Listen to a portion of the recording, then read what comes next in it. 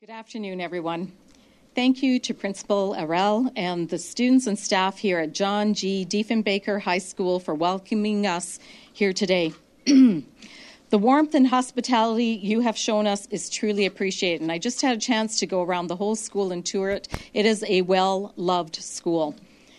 About a week and a half ago, the provincial government introduced Budget 2023. Alberta is securing the future by making historic investments in schools and classrooms. The education funding commitment in Budget 2023 is the largest ever. With Budget 2023, the operating budget for the Ministry of Education increases by nearly $2 billion over the next 3 years. And I remind everyone that I'm starting with an $8.4 billion budget. This will support school authorities to hire approximately 3,000 education staff, including teachers, educational assistants, bus drivers, and support staff, and will help manage class sizes. People are flocking to our amazing province of Alberta, and they are bringing their families. This means Alberta schools continue to welcome more and more students.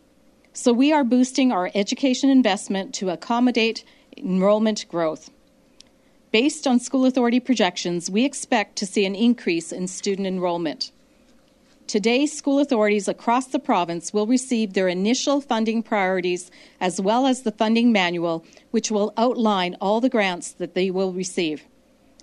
Until the new funding framework in 2020, school divisions did not receive confirmation of funding amounts until September of that school year. Today, it is nearly 6 months prior to that time and 3 months prior to when their budgets need to be finalized. This provides school boards with the time they need to make informed decisions, including staffing decisions.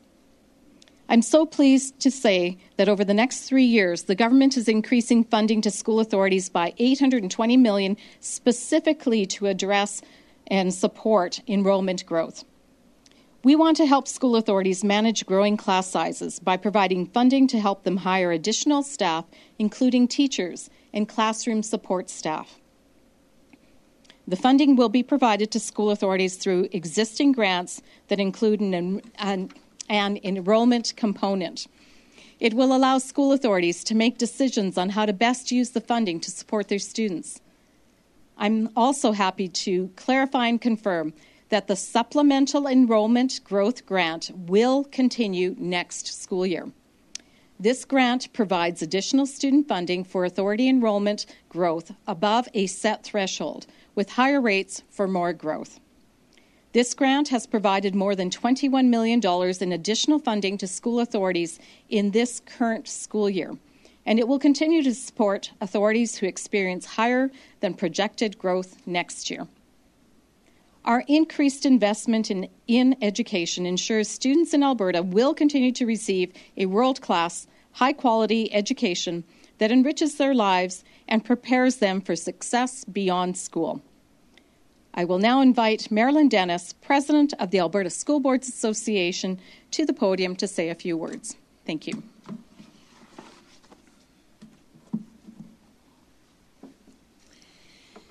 Good afternoon, everyone, and thank you so much for being here this afternoon. As was mentioned, my name is Marilyn Dennis, and I have the privilege of serving as President of the Alberta School Boards Association. And thank you to the Honourable Minister of Education, Adriana LaGrange, for inviting ASBA to provide remarks today on behalf of our 61 members, Alberta's locally elected public, Catholic, and Francophone school boards.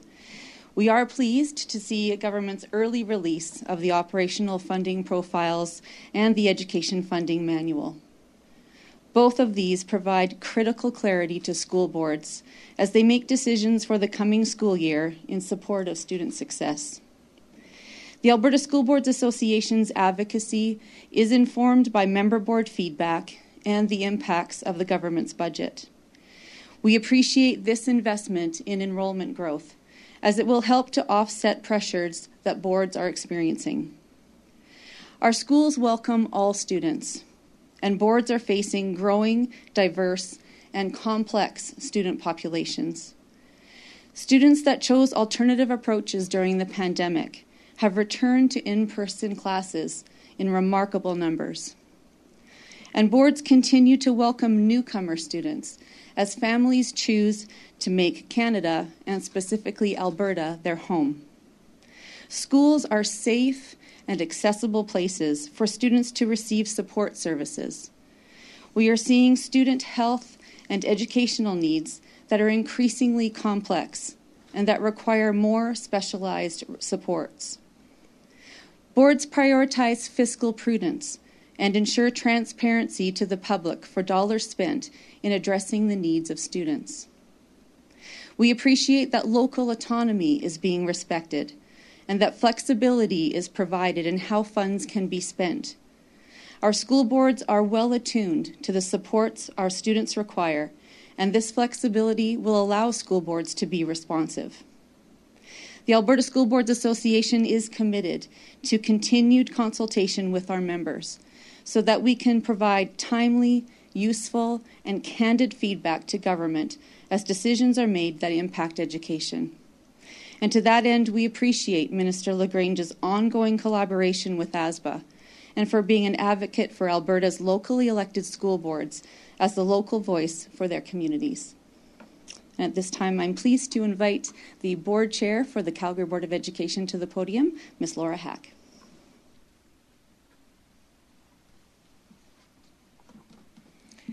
Thank you, and thank you, Minister LaGrange. My name is Laura Hack. I'm chair for the Calgary Board of Education. I just want to provide a little bit of context as to why this funding increase is so important and welcomed by the Calgary Board of Education. This year, we have welcomed more than 5,800 students into our 251 schools. That's enough to fill 10 elementary schools. More are arriving each day, and next year we are projecting another significant increase. This investment means that we can hire teachers, educational assistants, and other staff who are needed to support the students we have and are expecting to have over the next few years. This investment means, we also appreciate the autonomy and flexibility that is attached to this increased funding. School boards know their communities, and we are in the best position to make decisions on behalf of our students. Continued investment in CBE ensures that Calgary students are equipped with skills and knowledge they need to succeed and contribute to a strong and prosperous Alberta. Thank you so much.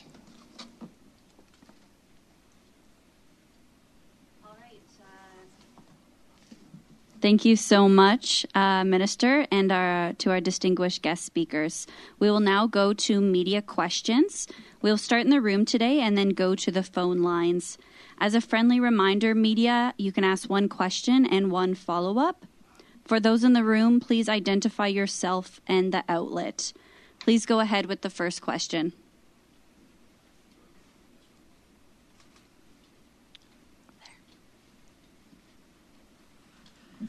Aaron with Livewire Calgary. Does this represent a change away from the province's rolling weighted average over years for student enrollment then? No, we're still using the weighted moving average, but what it does is add additional dollars in all of the grant areas, whether it's base grant funding or whether it's for specialized learning support funding or any of the other line items, operations and maintenance, nutrition programs. All of those grant items are going to receive increases overall. And then we also have added additional funding in the complexity grant funding. That's $126 million over 3 years to really address some of the complexities that we are seeing in the classroom that teachers are facing. And this will give additional dollars that school authorities can then hire additional staff for those complexities, to address those complexities. Question for Laura. How much is CBE going to be getting next year from this? What we've been told is that this will mean an extra $110 million for our system, spread out between all of the 251 sites that we have. And is that for the 1 year or the 3 years? 1 year. Perfect, thank you. We can go to the next reporter in the room if there is one. All right. That's all the questions in the room. Let's go to the phones. Operator, can you please put through the first question? Thank you. Anna Juncker, Edmonton Journal. Hi, question for the minister. I was hoping you could speak to the transportation funding and specifically what you heard behind your decision to reduce the distance requirements for students.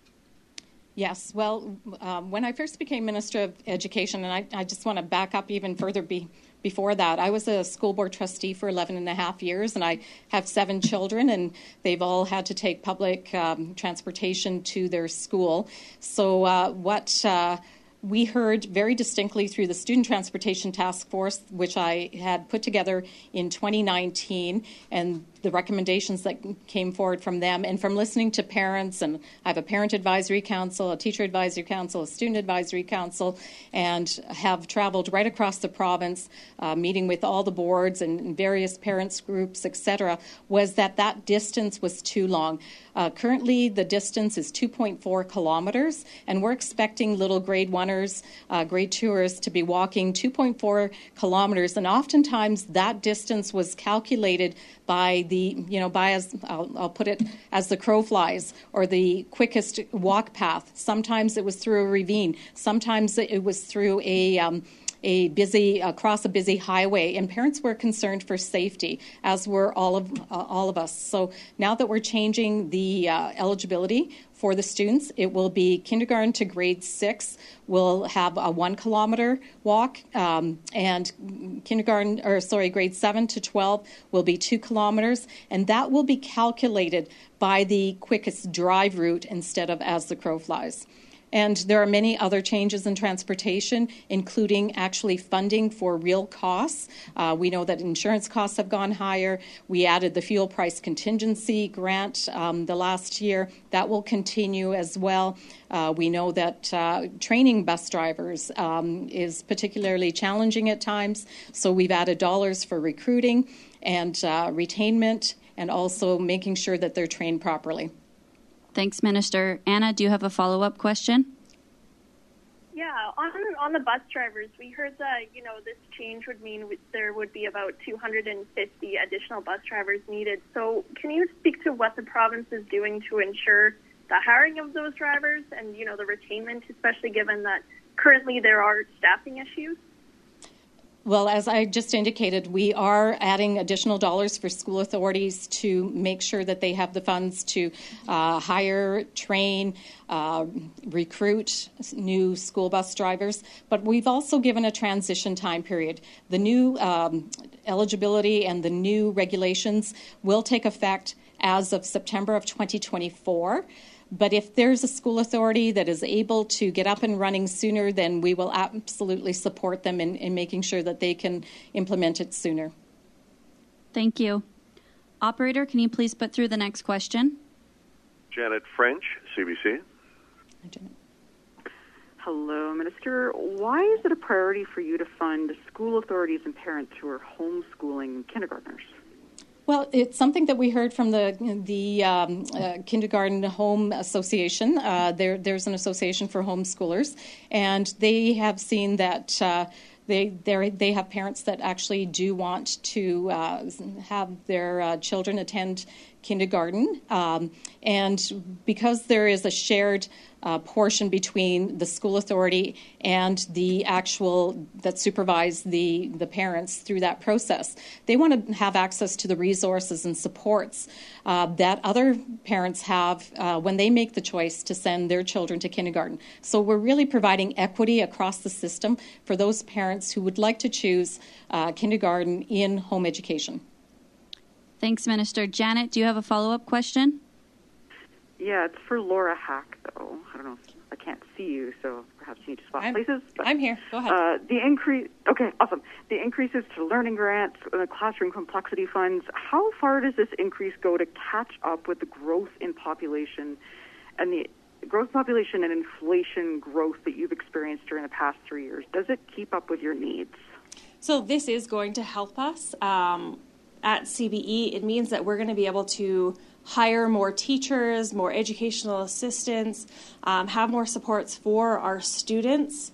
Again, we haven't dive deep into what our funding profile looks like, so I'm not going to be able to tell you exactly how many, but it does mean an increase in those areas. Thanks so much, Laura. Operator, can you please put through the next question? Audrey Neveu, Radio Canada. Hi, I hope you can hear me well. Yes. Okay, thank you. I want to know, I was looking at the federal funding for Francophone school boards, and I understand that it's not tied up yet.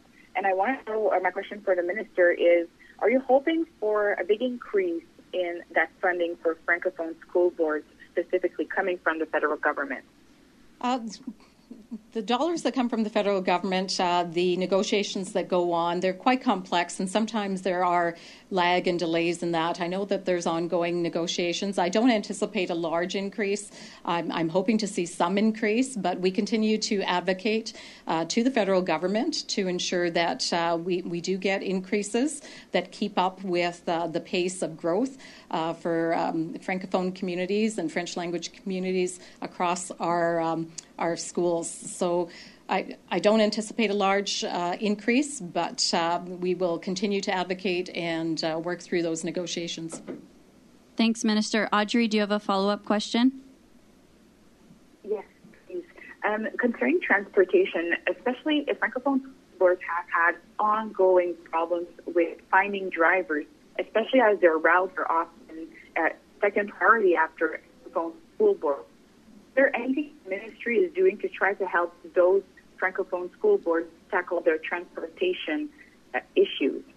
Well, pardon me. It's just not isolated to Francophone school authorities. It's it's right across the province, and I would dare say, right across the country that we're seeing shortages in busing. But in particular, what we continue to do beyond what I've already indicated in terms of the additional funding that school authorities will have to attract, retain, recruit, train school bus drivers, is that we continue to work with the Ministry of Transportation to refine the MELT program that our school bus drivers have to go through. We are the only province in all of Canada that has MELT for Class 2 drivers, which are school bus drivers. So we continue to look at how we can improve the safety of the overall system, but also look at the training so it's more specific to our school bus drivers.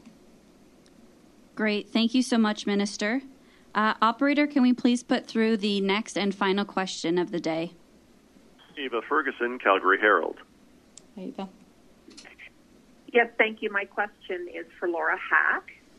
Just in terms of the $110 million for public schools for complex classrooms, I'm just wondering if you can estimate how many teachers or ed assistants that funding can actually support, because we know that the funding announcement demands that at least 80% of that funding is geared towards staff.